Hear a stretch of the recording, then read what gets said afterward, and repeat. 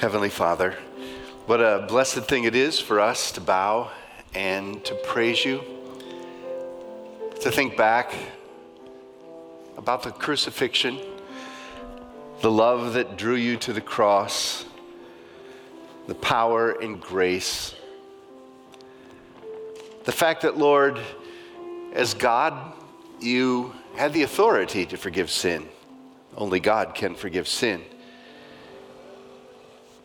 And Lord Jesus, your living a perfect life made you the perfect Lamb. And in dying, we shall never die. In your dying, we did die. And in your resurrection, we live forever. So we come today to rejoice in this wonderful season in which we focus on your coming into the world. But Lord, we don't want to forget the reason why. Open our hearts that we might behold wondrous things from your law. We pray in Jesus' name. And all God's people said, amen.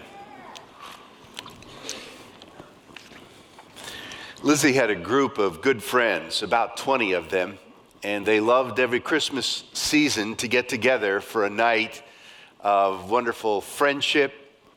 They would bake cookies. They wouldn't buy presents for everyone. That was a little too expensive, but they would exchange cards and just have a wonderful evening. Everyone, every year, looked forward to it, and rarely did anyone miss. But it was a busy season for Lizzie, and she wasn't able to get out and pick up the things she wanted to or even to bake. And then she got sick. So sick she couldn't get out of the house, and so sick she missed the festive night with her friends. She finally got well. I think it was the day before Christmas, and so she decided to hurry off to the gift store and buy cards for all of her friends and send them to the friends, since she missed the party. Well, she got to the store and the cards were well picked over, and the ones left were pretty poor. But she found a box of 25. Just the right number. And they looked in pristine condition. Beautiful color on the front, trimmed with gold. Everything was perfect. She grabbed them and took them home. She quickly wrote in every card just this brief message, "With love, Lizzie," and then sealed them and sent them off. The one thing she didn't do was read the message inside. Oh, no. It wasn't until New Year's Day, where she had a couple of the cards left over. She noticed them sitting on the table. She picked it up and read one of the cards, and it said, "This Christmas card is just to say, a little present is on the way." So she hurried out to the store. You know, sometimes we do things that we don't intend to do. And the outcome is humorous, disastrous, whatever it might be. But I want you to know that with God, there is no movement or action or event that he's involved with. There's nothing in the work of God that doesn't have clear intentionality to it.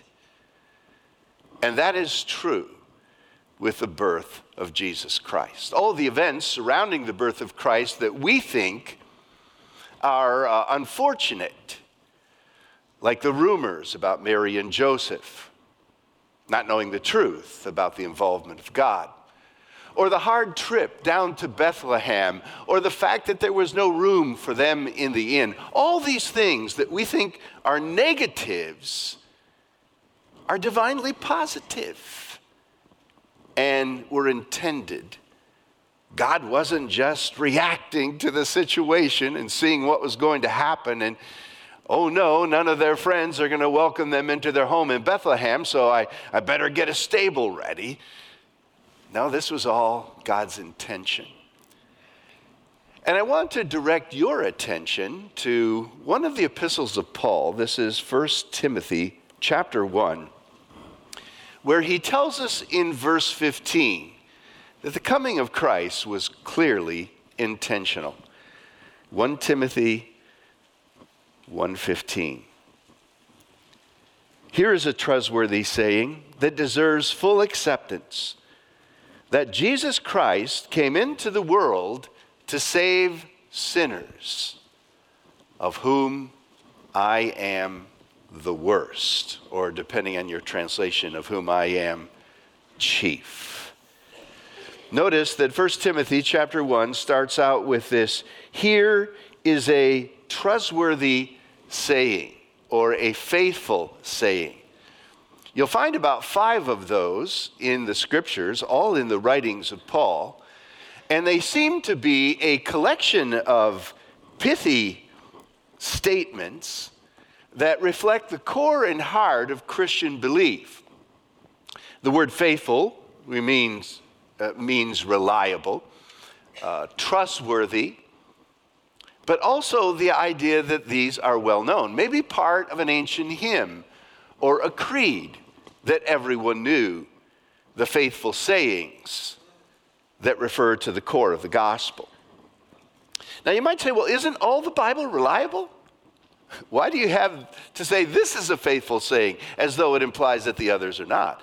Well, it just simply elevates this core teaching and the idea that it says it is worthy of full acceptance or deserves full acceptance means that the message itself, the content, is fully reliable, but it deserves to be received by everyone. J.B. Phillips said, completely reliable and should be universally accepted. To embrace the full message and to have all the people believe it, or believe all that is said, and then all should believe the saying and embrace it. A faithful saying.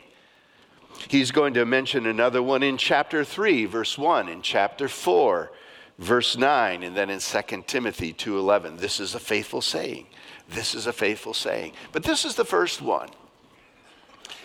And we reckon it as reliable, as we do all the Word of God, but especially important for us to grasp this truth.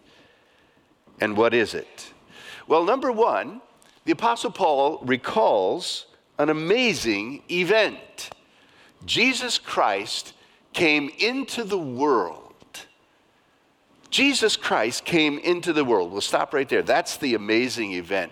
All of Christianity is connected with historical events. Creation, birth of Christ, the death of Christ, the resurrection of Christ, the transfiguration of Christ. These things happened in time historically, and some of them even verified by secular historical documents, like the death of Christ. So the Bible tells us that this was an event that happened in time when God invaded the world. Now, clearly, it is implied that Jesus existed before he came into the world. He was there somewhere else, and then he came to us. You're sitting around at dinner, maybe Thanksgiving, and one of your family members is engaged and you've not met the person, and so everyone's waiting, and finally that person arrives and they come into the room. He came into the room. He was somewhere else before. You didn't know him, but now he appears and you see him and he's with you. He's come and you have the opportunity to get to know him. And so it was with Jesus. In the beginning was the Word, and the Word was with God, and the Word was God. The same was in the beginning with God. And so he is the one who was made flesh. A few verses later, the Word was made flesh and dwelt among us. He came to us. And he revealed to us the glory of the Father. And he was the one and only Son who is full of grace and truth. So when we talk about Christmas, we have to remember this invasion of God into the human race. Christmas is nothing if it's about a normal couple having a baby the normal way in just an unusual place. That means absolutely nothing. And when we look at the story and forget the message behind it, we do violence to the heart of God. This is the story about the incarnation. I love the fact that we have just off to my left this wonderful saying, God with us. And there's one word that describes that phrase, right? Emmanuel. Emmanuel, God with us. So, we understand from the scriptures that Jesus is the gift of God to the human race. God so loved the world that he gave the best gift of all. He sent his son. And when you get to 2 Corinthians chapter 9, verse 16, it says, thanks be unto God for his unspeakable or indescribable gift. That Greek word is found only one time in all of the text of Scripture. It's right there. And it means something that you can't explain. How can you go to the depths of the character of Christ and the love of God that sent him? It's indescribable. That's why preachers spend 30 minutes every Sunday describing it, or trying to get close. To understand the love of God for sinners, what a great gift. You know, sometimes I get nostalgic and I look back at home movies. My dad put them all together based on Christmases, so I can watch 10 Christmases in 15 minutes. And it is both humbling and heart-touching. But it always reminds me of some of the bad Christmases. I mean, most of them were really good, but I remember the one Christmas I was sick. I was in kindergarten, and there was a gift exchange at the school, and I didn't get to go, so my brother brought home my gift, and I was very excited. I still remember looking through the back window as Bob traced across the snow with my gift in hand. Remember, I'm in kindergarten, and I opened up the gift, and it was a set of cufflinks.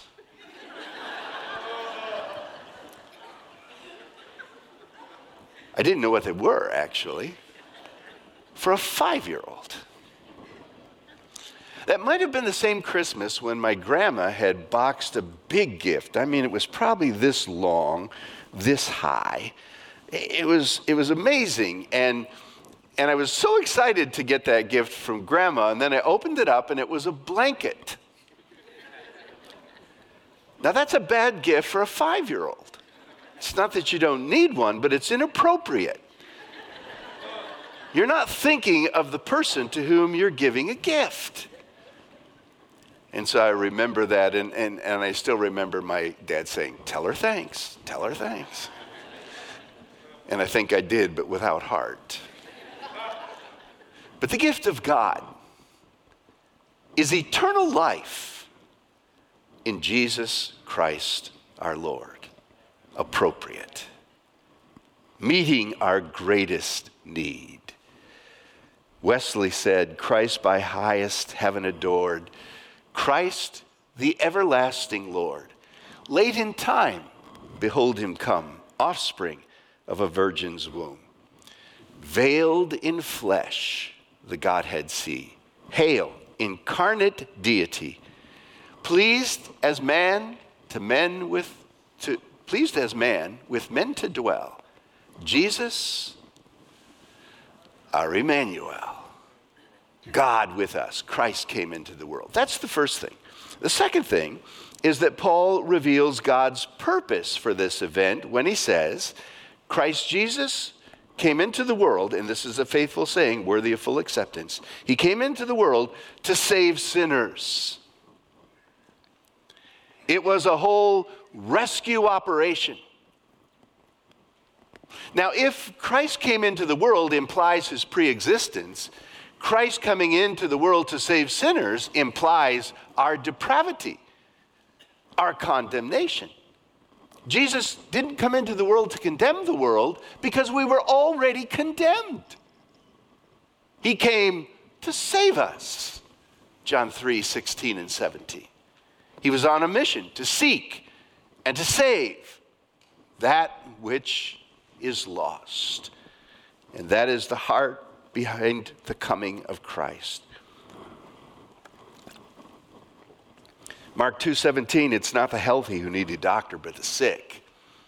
Jesus came for the sick. Jesus came, the incarnation, with a purpose, atonement, and redemption. And as we stated before, it makes it very appropriate then for us to have communion along with a celebration of Christmas because of this divine intentionality. The scriptures tell us that it was good in the sight of God to send his Son to be the Savior of the world. Just as he created everything, stepped back and said, "It is good," so he sent his Son and said, "It is good." It clearly implies our great need of forgiveness. One of the things that canceling culture is affecting is people's view of themselves. It's now distorted so that you should not say anything bad about yourself at all. You should not examine yourself. Everything about yourself is good and should be celebrated. Every desire, even actions, there are very few actions that are bad. But the Bible says something very different. And when you live in a dream world, imagining things that are not true, you cannot ever find the depth of peace and purpose which you long for. It must start out with these words: I am a sinner, and I need a Savior. Oh, you say to me, "But Pastor, I'm not as bad as the person sitting next to me. I'm not as bad as the people on my block. I'm certainly not as bad as my mate. I'm not as bad as my family. There's a lot of people that I am more righteous and I'm kinder and more loving." And that all may be true, but it doesn't make any difference because you're comparing yourself with the wrong persons. Compare yourself with Jesus. Compare yourself with perfection. You say, "Well, no one's perfect." That's the point. But you've got to get a better understanding of no one's perfect. Everyone is a condemned sinner. You say, "Well, I wouldn't go that far." Well, then you never can be saved. Never. Until you see how bad you are, you'll never see how great Christ is. Jesus came into the world to save sinners. Are you one? A sinner in desperate need of saving? That's the Christmas story. And it is bothersome, although I appreciate people celebrating Christmas. And I love the songs being played in the stores, banks, and other places. That's wonderful. But it is a bit bothersome to see people so happy celebrating a Christmas without Christ, because they're missing the point. But then Paul says something else. He says, "This is the faithful saying and worthy of all acceptance, that Christ Jesus came into the world to save sinners, of whom I am chief." So he starts out by recalling this amazing event, and then secondly, he reveals God's purpose for that amazing event, and then finally, he relates the amazing event to himself. Jesus Christ came into the world to save sinners, of whom I am. And the Greek word is protos, first or foremost. Sometimes the translation is chief. The translation here is the very worst. Now I ask you the question, is that true? Was Paul the very worst sinner of all? Is it a scientific fact? Did Paul go through all the records of criminals in the past and compare himself with everyone who has gone before and come to the conclusion that he indeed was the very worst? Well, I don't think so. But it's this thing where you and I, when we come to Christ, we feel ourselves so great of a sinner that we stop comparing ourselves with others. And it's hard to imagine that someone could be worse. Paul said he was the least of all the apostles, 1 Corinthians 15, the least of all saints, Ephesians chapter 3, and now the chief or foremost of all sinners. I like what John Stott has to say about this.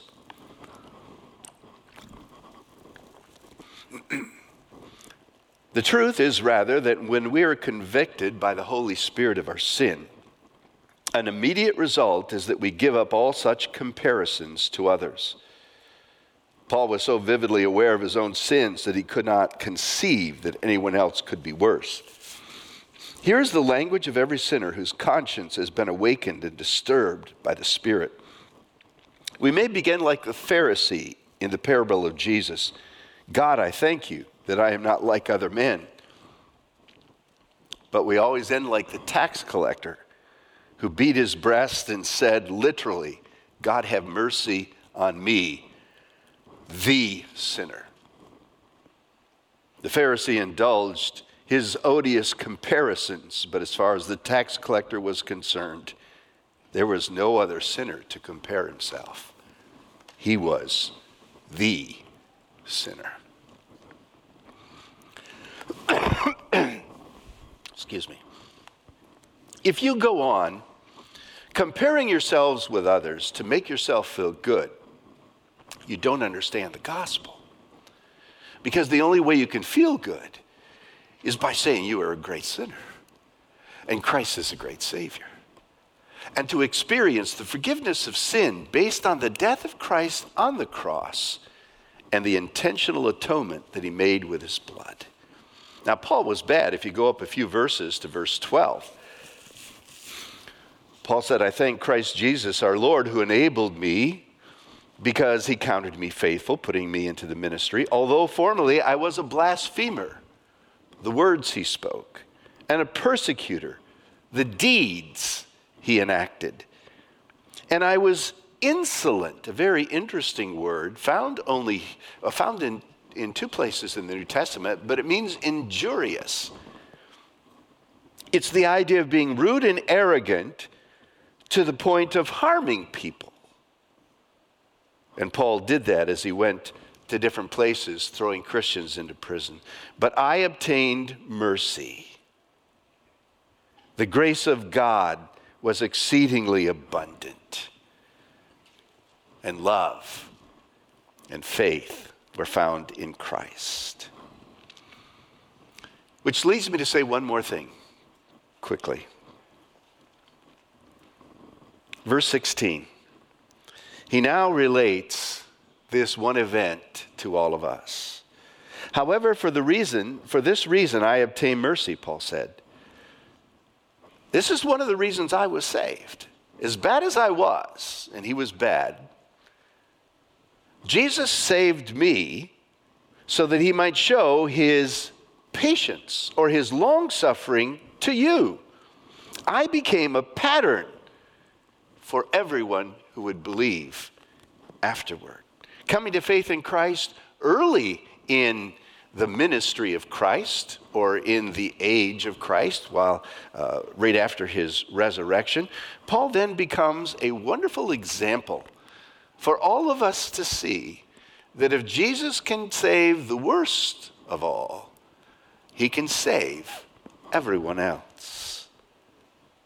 I think the reason for the incarnation is greater than just that, or the reason for Paul's salvation greater than just that. It's his own personal redemption, but he's an example for us, and the very example we need today. Chief of sinners though I be, Jesus shed his blood for me. Died that I might live on high, and lives that I might never die. Remember the connection between communion and Christmas, the cradle and the cross. Let's pray. Father, this morning, draw us to the Savior, wounded for us, bleeding for us, died for us, and rose again that we might never die. In his name, we praise you. Amen.